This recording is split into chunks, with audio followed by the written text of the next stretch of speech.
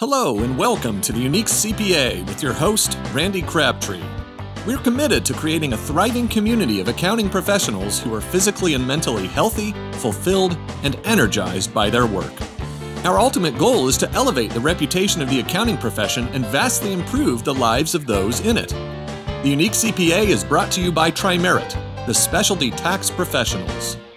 Today, our guest is Jody Grunden. Jody is a co-founder of Summit CPA Group, which was founded in 2002. He and his partner merged that with Anders CPAs and Advisors this past year in 2022. He is author of a couple books, Digital Dollars and Cents and Building the Virtual CFO Firm in the Cloud. Enough of me trying to explain who you are, Jody. Jody, welcome to the Unique CPA. Yeah, thanks, Randy. Appreciate you having me on. So a couple things. When I was doing the research on you and on Summit, I didn't get too deep into it because today, and this will date when this is being recorded and when it's being released, which is probably going to have a handful of months in between. The USA was playing in the World Cup, and I was trying to research you and Summit while I was watching soccer today. And so got pretty well into it. But some of the things that I wasn't mentioned in the intro that I thought were pretty interesting, and I was hoping you could expand on it. Mm-hmm. I saw the Summit, and maybe even you personally have been awarded different titles and awards and digital CPA and everything else. So can you expand on a couple of those? I saw a big one in 2017 and 2022. And was that a digital CPA thing, or what was that? Yeah, it was actually both. So we were awarded the Innovation Award for the Indiana CPA Society, the inaugural one in 2017. In that same year, we were one of the finalists for the DCPA's Innovation Award, the national award. Fortunately, didn't make it. We didn't win at that time, but 3 years later, during the pandemic, we ended up winning that award outright. So we've won it both at the state level and now at the national level, which is super cool. Yes. And we're chairing the DCPA event coming up. Well, actually, DCPA event in Austin this in 2022. So I was able to win that honor, which I'm super stoked about, speaking in front of the DCPA and kind of sharing my journey. That's pretty cool. And again, to date ourselves, that's next week, right? In Austin. I actually may show up there Sunday night into Austin. I haven't decided. I am not going to the event. It's sold out. Yep. But there's another event there that I may go show up to. But I was going to reach out to some people and say, hey, if you're in town, you want to get together? I don't know what kind of outside of the conference events they have, but I may have to reach out to you if there's something going on. Oh, sounds great. Yeah, I'll let you know. All right, so let's get into this. Enough about me and what I'm going to do. Let's talk about you, and I want to get into the history of Summit because I'm intrigued by Summit by multiple ways. One, it's just the history of how you set up pricing with it. Two, it's the whole building this niche practice, which we've done with Tri-Merit, but this niche practice, but also having a niche client base within this practice. So I'm going to want to get into those eventually. A little tease there, but what I want to talk about first is a little just history. I mean, you were in public accounting for years, so give us a little of that, and then give us that how then Summit was born out of that, where this idea came from, and how you got it going. Yeah, no, great question. So I, right out of college, worked for both George S. Olive, which is now BKD Forvis, and then worked there for about a year and a half, and then I moved over to Crow, moved back to my local town, Fort Wayne, Indiana, and worked for Crow and then BKD. So I've had about 3 years of public accounting, decided pretty quickly that public accounting just wasn't for me. Too many hours. It was, there's a lot of negatives that went along with it. And I was super important to have a strong relationship with my family at that point. I married with 2 kids, all under 3 years old. So pretty young. And I had to decide, what we wanted to do. And so I decided the corporate world was for me. I'm going to move and go into the corporate world, and that's where I'm going to make my stay. And so I went to the corporate world for about 3 years. I worked in the treasury department of a $250 million manufacturing firm, did all the accounting for it. Not accounting, but I did all the tax work for them. I did all the money management. A lot of great stuff. The only problem, it was like Groundhog Day. It was like the same thing over and over and over. And it was exciting the first year because you're learning, right? Learning something new. Mm-hmm. But man, year 2 was horrible. It was, I was like looking for things to do. And it was like, this really wasn't for me. And it just happened that we were going through layoffs. And I took the opportunity. I was actually part of that committee and took the opportunity to say, hey, I'm going to bow out myself, and I'm going to go with this regional firm and start run their small practice. And they said, perfect, that'd be great. I hate to lose you, but only stipulation is you've got to be able to do our tax return. So take it with you. I thought that's great, because that was kind of cool, because it was a $30,000 return at the time. That was a long 20 years ago. That's a lot of money. Yeah. And it was Yeah. kind of seed money to kind of help get things going. And so with this regional practice, again, that wasn't a lot of great ideas, just wasn't working out for me. And I thought, hey, I just need to go out on my own and do this myself. And ironically, my wife decided, she's an attorney, she decided that she wanted to go out and do her thing on her own herself too. So the same month, we both quit our jobs and started our own businesses. And wow, what a risk that was. And when I look back at it now, I think, wow, that was kind of a fool's move. But, it worked out. Oh, I forgot to tell you, we actually, back then, they had the houses that you can buy without having to show your income and stuff. And so Yep. I had a brand new house too. So brand new house. Oh, nice. Just moved into, two little kids and no money. And so the only money I had was actually coming from the manufacturing company that still wanted me to continue doing their corporate tax return. So hired my first employee with no clients, no money, and I was off to the races. And from there, the idea was that if I do this, I was going to change the way that it was going to work. It wasn't going to be a traditional accounting firm. It wasn't going to be work a bazillion hours. It wasn't going to be hiring people and they're working busy season and they're rotating out every 2 years because they're burnt out. I didn't want that type of a thing. And so I had to kind of figure out how we can do this and how I can create this thing. A big E-Myth prescriber, and I love that book. And, it talks about processes and stuff. I thought, this is what I'm going to do. I'm going to really make myself invaluable, where anybody could do my job. And so it's like, so everything we did, we documented, we processed, we tried to make it so it was repeatable and scalable. And we just kind of grew it a little bit at a time. And we weren't wearing the suits and ties like all the business, all the CPA firms were doing at the time. Now they're a lot lax, but that was a requirement when I was in there. And, we were wearing just regular Dockers, golf shirts, whatever. And clients loved it because it was more them. It wasn't like we were talking down to them. We were more on their level, and they appreciated that a lot. And so, so we started, doing the hourly work, doing the tax return just like normal. And then I realized quickly, not having any money, starting with family and everything, I couldn't afford to be the bank. So I had to figure out a way to actually, charge these people, but in the same time, not have this. And so I decided, hey, let's just go ahead and bill people up front.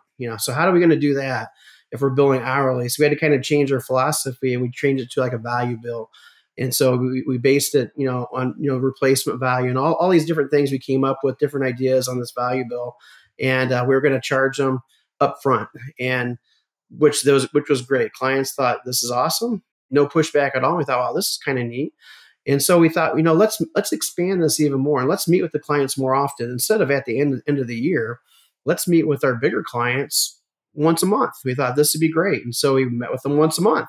And so we thought, well, what are we going to talk about once a month? And so we ended up talking about financial statements and stuff like that. And it wasn't really exciting to the client. They didn't, they came sometimes, they didn't come sometimes. It was kind of more of an excuse type of thing. I think they liked me and they wanted to help me out. And so, we thought, how can we make this more valuable to the client? We thought, hey, let's not talk about the past anymore. Let's talk about the future. Clients love talking about the future.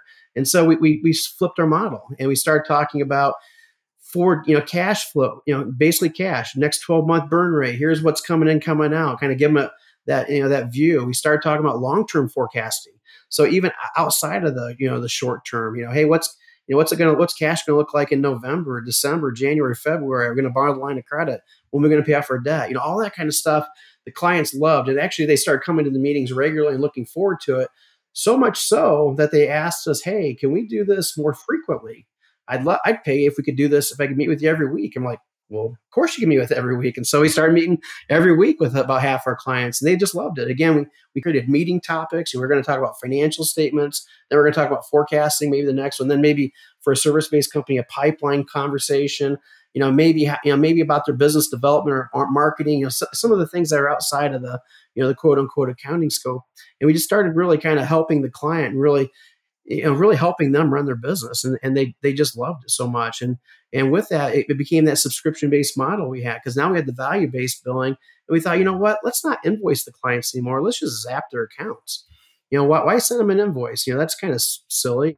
No one cares about invoices, and they don't, they're always paying late, and they're always apologizing while they're paying it late, and all that kind of stuff. And so we thought, hey, let's do that. And so we set up where instead of sending invoices, we're going to zap their account every Monday morning.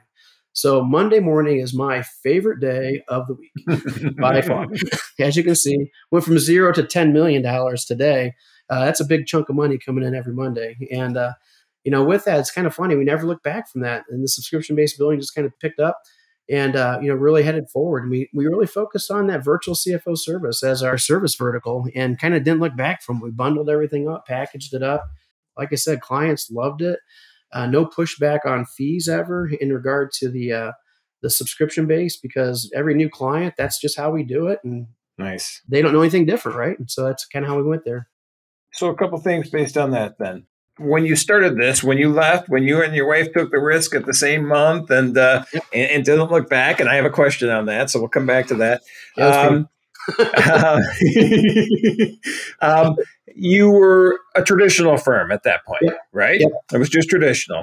So how long was that process from traditional to outsource CFO? 2 years. So once we, after 2 years, we thought, let's do it. 2004 is when we actually decided, hey, let's do this. Let's do a virtual CFO. We didn't have a name for it. We did a dictionary search. We went and Googled.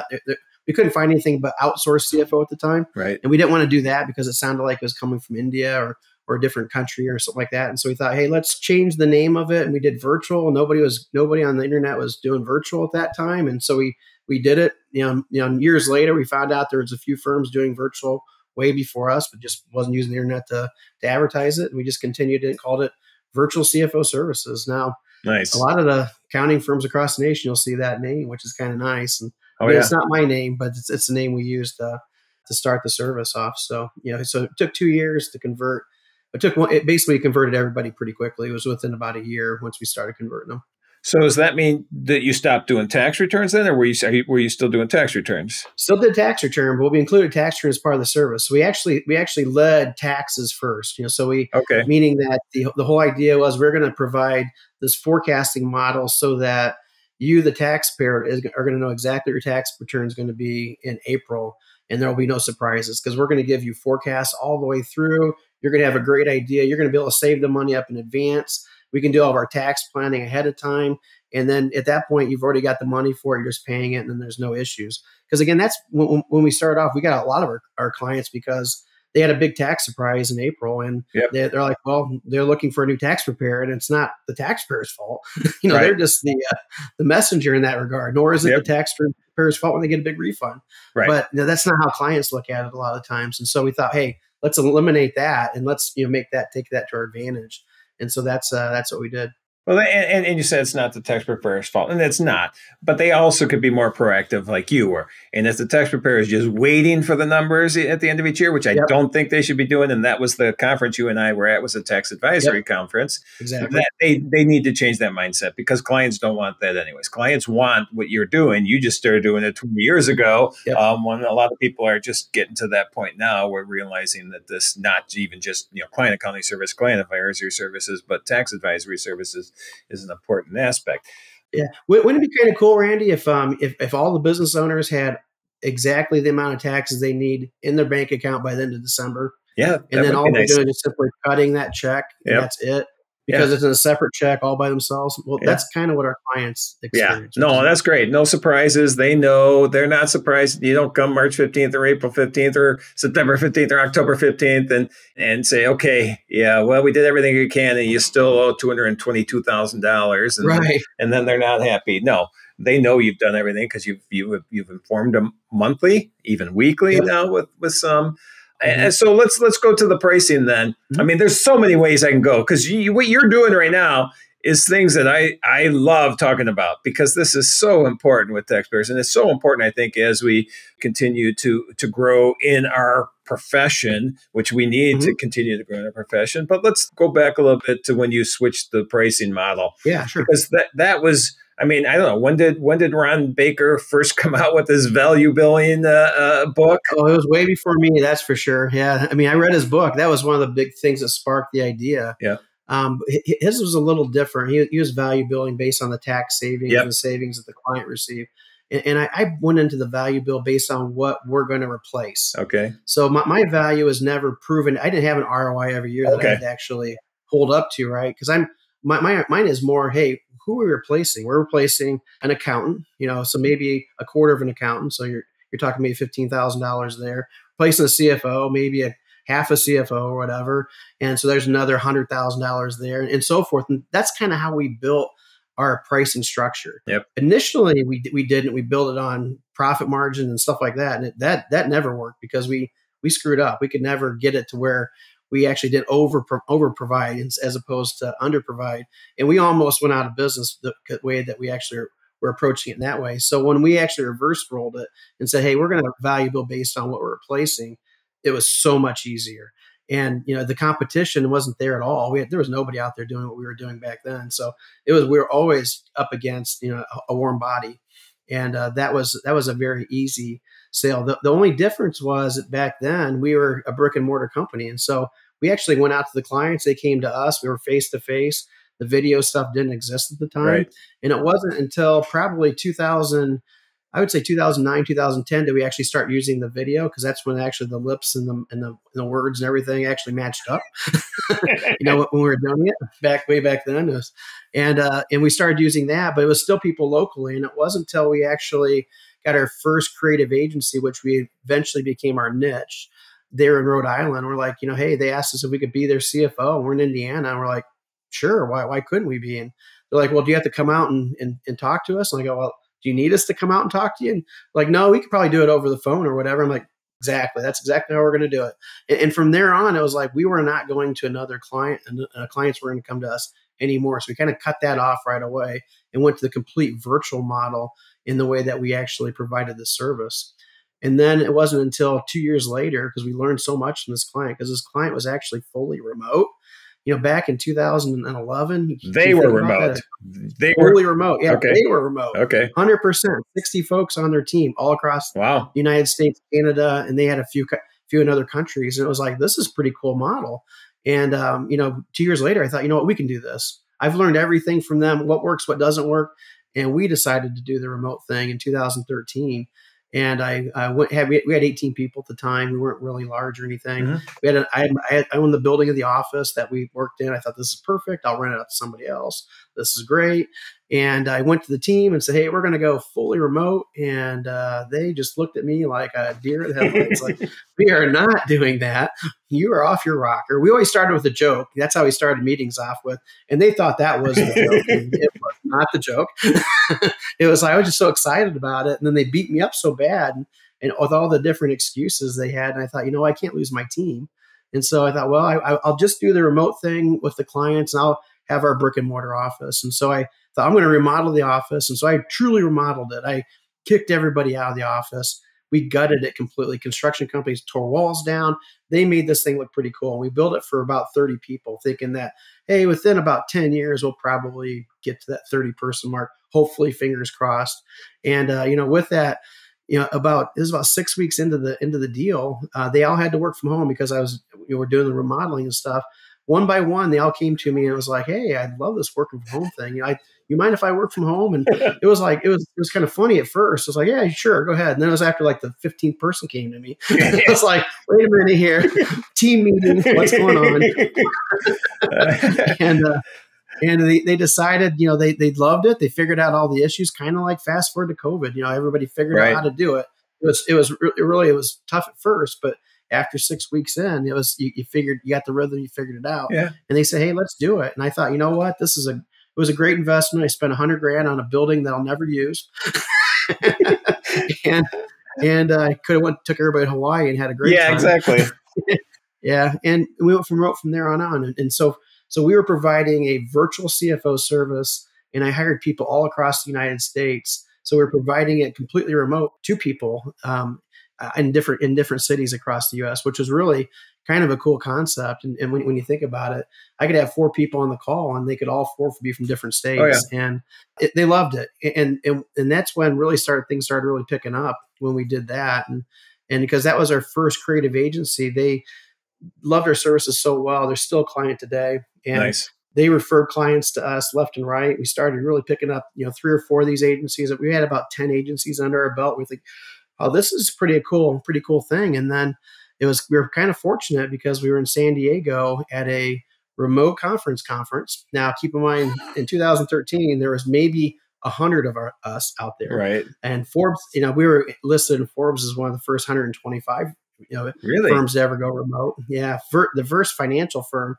Now, who knows if that's true, but that's what Forbes listed us as at the time. And, with that, we're like, this is kind of cool. We're learning from all these companies, what to do right, what to do wrong.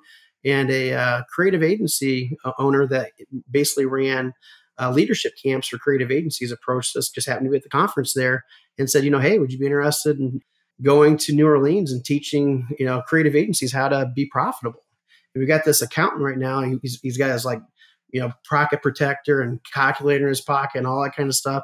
And he's really not connecting with the leaders there. And I'm like, yeah, I'd be happy to do that. And I thought, yeah, let's try it, and they're like, well, when can you do this? And now keep in mind, at that point in our career, I had no money. I still had, we were scraping along, trying to figure it out. We'd have some success, then we'd be back, failure, success, failure, success, failure. And, so I talked my wife into me going to San Diego at this remote conference without her. and I'm in Indiana, nice weather. And now I've got to figure out how I'm going to explain it to her that I'm going to New Orleans in 2 weeks. So wow. I did. She was excited about it. Went to New Orleans in 2 weeks. With that, I had no idea what I was going to prepare. I happened to pull a nerve in my neck at the time. If you've ever done that, it's horrible. Yeah. You're walking around, you can hardly move. And being on an airplane is even worse. That was by far the worst experience. Trying to stay still. And I went to New Orleans and I had no idea what I was going to talk about. It was like, I had 2 weeks to prepare this. I had a complete mental blank. He said, don't have a PowerPoint. So I'm like, okay, so I just got to talk. What am I going to talk about? Because he didn't want me to do the traditional CPA thing. And I'm like, okay. And I go, give me an easel board and I'll see if I can do something on an easel board. And I still had no idea. And I got down there and my luggage didn't show up. It went to Tennessee. I'm in New Orleans. It went to Nashville. And I thought, wow, what do I do now? So I walked over to the mall. I bought some medicine for Aleve for my neck because my neck was on fire. My phone was dead. So I got a battery, or I got a charger for my phone. I got a bottle of water. And then I'm like, okay, now I got to find some clothes to wear. And with that, right across the street was a Tommy Bahama. And I thought, that's kind of different. That's not a traditional CPA. Right. I think I could do that. Plus, it was really close. I was in pain. I thought this will be great. And so I walked into Tommy Bahama. If you ever shopped there before, expensive as heck. Oh, yeah. Yep. Very expensive. And I thought, oh, my wife is going to just kill me now. So I bought 2 shirts and 2 pairs of pants. I didn't have any clothes.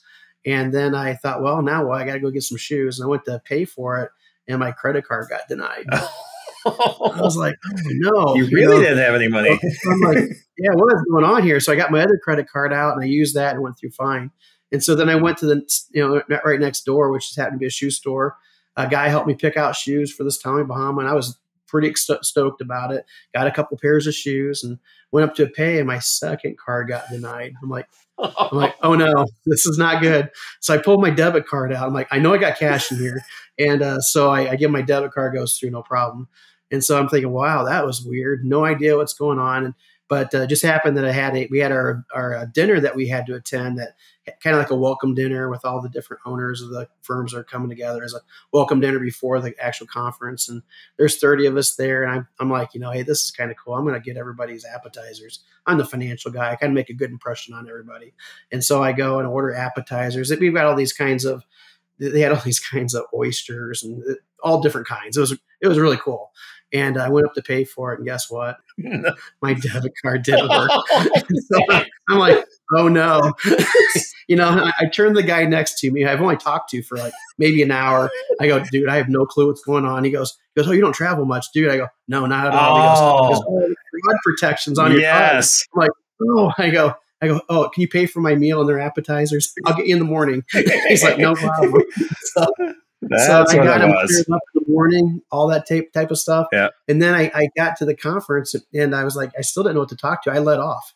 I was the very first speaker. I'm like, this is going to really be bad. And so I started off and I basically started off talking about the experience, going, with the leave and credit cards getting denied and everything. Everybody's just laughing. And it was a great icebreaker. Yep. And it was one of those things I just did it because why am I wearing Tommy Bahama? And then I asked everybody, hey, if you could raise your prices by $10 with all your clients, I go, would you lose any clients? And raise your hand if you hold your hand if you don't think you'd lose a client. And then I went to $20. I went to $30, $40. Hands started falling and stuff. And I go, okay, let's keep that $10 in mind. And so then I got the easel board out and it hit me right away that, hey, I'm going to show them how to be profitable. And so I drew up what utilization, I drew some stick figures. And I'm not an artist by any means, stick figures. And I can't calculate in my head. Admittedly, I'm a CPA that cannot calculate in their head. So I grabbed somebody, I go, hey, give me my calculator. And they're like, yeah. And so they're participating and he's doing the calculations for me. I'm going through utilization, average bill rate, making it super simple. And I broke it down that, hey, one producer should make about $200,000. And I showed how to do it. And I go, let's make 17 producers. Okay. And now we've got $3 million. I go, okay, now let's just raise. Now we talked about it, and everybody here said that they could raise their rates by $10, right? I go, well, let's see what's that going to amount. Because they started the thing off saying that everybody needed to have 10% of their annualized revenue in the bank. So if you're a $3 million firm, $300,000, I asked everybody how much, if anybody had that. I'd say half had that, Yep. half didn't. And so then I got back and I said, hey, this is $10. And so the $10, we redid the formula, average bill rate of $10. Miraculously, it came out to $300,000. And they're like, wow, this is cool. And it was just like, but I thought I did a horrible job. Yeah. I was like, this is bad. Here I'm doing stick figures. I'm doing all this unprofessional stuff. And they just loved it so much that Twitter just kind of blew up. Really? And I like I said, I had no idea. I wasn't even on Twitter at the time. So it was like, I had no clue what was going on. And the owner came up and said, you know what? Hey, we'd love for you to do this again. You hit a home run. I wouldn't apologize to him at first. I go, I am so sorry. He goes, oh, you did really well. And then he asked me to come back. And so I came back and it was like 2 weeks later. Again, it was like a two week thing. And he goes, I go, where's it at? And he's like, in Chicago. I'm like, oh, I'm in Fort Wayne. I can drive to Chicago. My wife won't care. This would be great.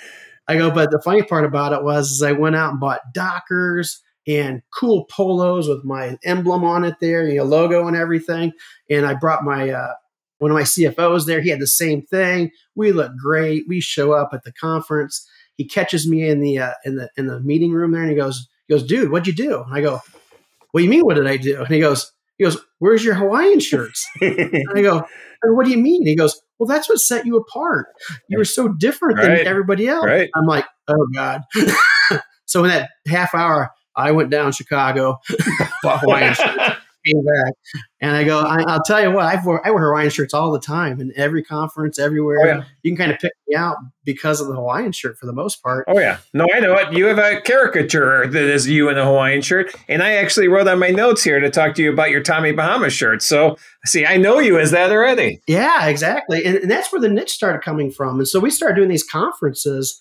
And I'll be honest with you, we did them for about 3 months and didn't pick up a client. Okay. But the whole idea is I did that same conference. I did, I basically broke it down, showed them how to be profitable. Right. And kind of, nothing about sales. I was never once asking for it. And everyone's really talking about it. We had an introduction where they'd introduce me as a virtual CFO, blah, blah, blah.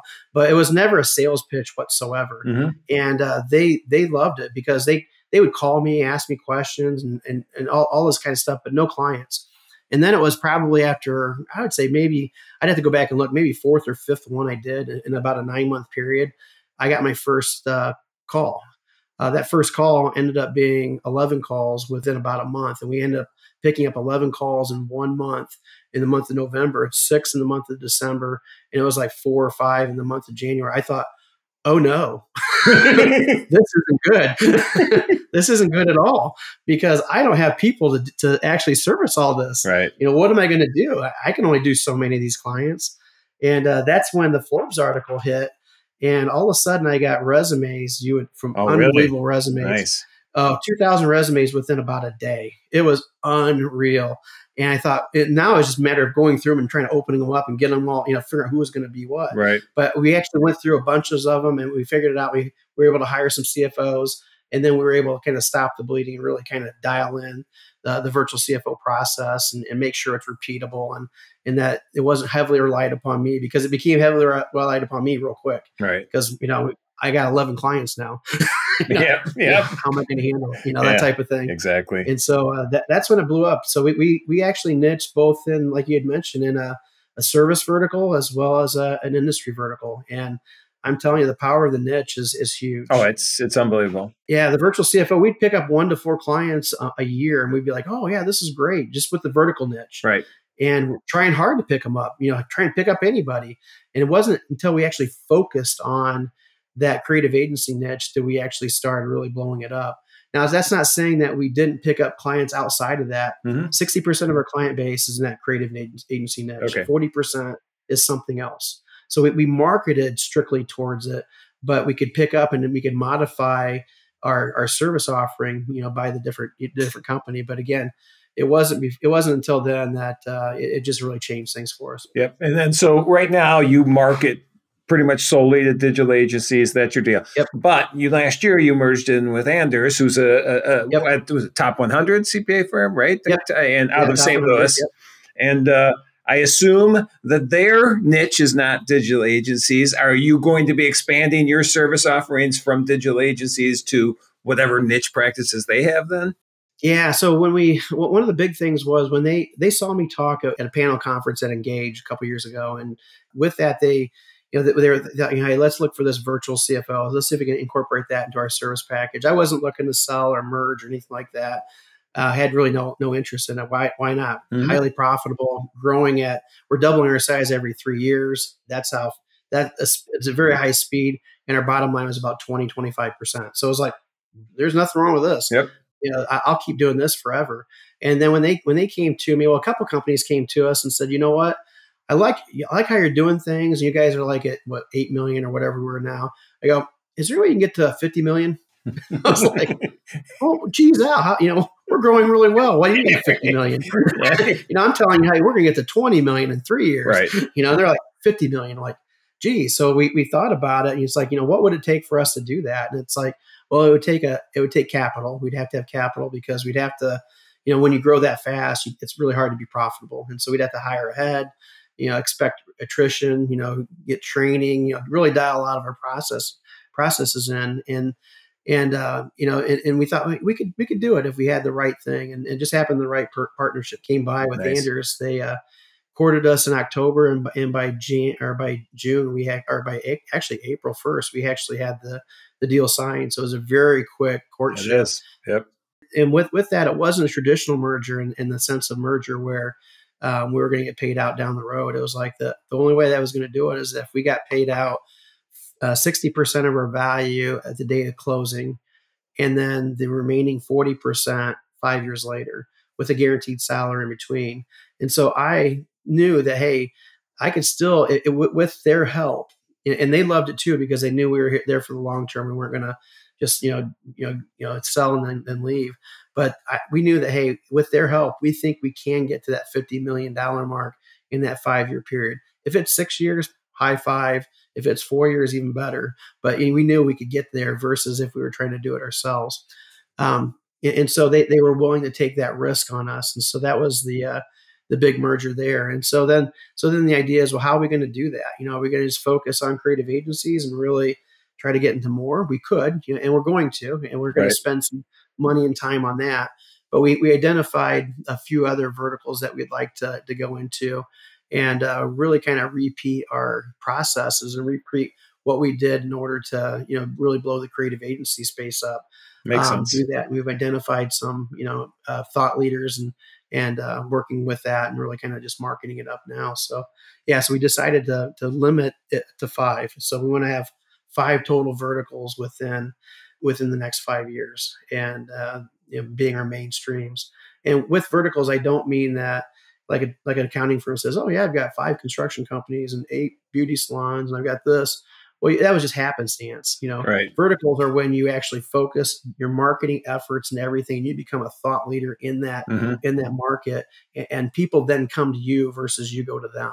Yep. And then that's how it's been for us for 10 years. We've not spent any money out doing outbound marketing. We do all inbound marketing. We're doing thought leadership all the time, writing articles, writing books, like you mentioned earlier. We're on webinars. This is my third podcast of the day. All that. Yeah, believe it or not, this is 3. Yeah. I've done, I think, 2 in a day. 3 would be, I don't know if I would even want that. Yeah, this is the third time I've had 3 in a day within the last 3 weeks. All right. The most fun though, right? Oh, it's a blast. This is great. Just sharing the story and teaching people how we do it. So I said at the beginning, niche, I just love that. And we're a niche. We have a niche service, specialty tax. Obviously, niche industries roll off of that just because there's certain ones that do that. But I just love that because you just said everything, all the benefits of it. You can be out there. You can be educating. And that's what I do too. You and I are almost the same. Oh, I know. I'm out educating all the time. You have a podcast. I have a podcast. You speak at conferences. I speak at conferences. You write. I'm writing a book. It's starting January 1st. We haven't got the book. I got the outline set for that, but it's just, you can, big examples, and you're going to be one of my examples now, but Josh Lance, craft breweries, they just come to him. Brandon Hall, real estate investors, they just come to him. And he says, I don't know how many leads he gets a month, but it's unbelievable. And he's doing the same thing. He's out educating, he's doing the podcast, and so I think it's well proven out. I think you've done a great job with it. And so I'm going to be bragging from now on that I know you. I didn't do it till today. So after today, I'll start bragging. I know you now.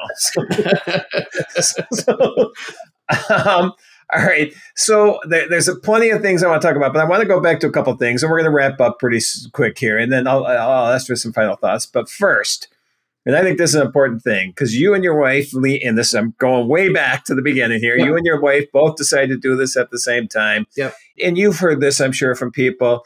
It's like, well, weren't you afraid? Weren't you scared? And I think when you're an entrepreneur and you have an idea, you just do it. You don't think about it. I think some people do. I don't, at least. It's just like, hey, there's an opportunity there. I'm going to go do it. And I never think, oh, it could fail. And it can, but I don't think that. Were you the same way? 100% the same way. Failure was never even thought about it. All the different roadblocks I hit, I'm like, okay, now how am I going to get around that? It went from the billing, hey, I'm out of money. What do I do? I can continue on, or I can go out of business. Well, let's figure out how to get my money quicker. Yep. And that was, that's innovation there. Yep. Hey, let's grow quicker. So it was never, and believe me, I failed many, many times.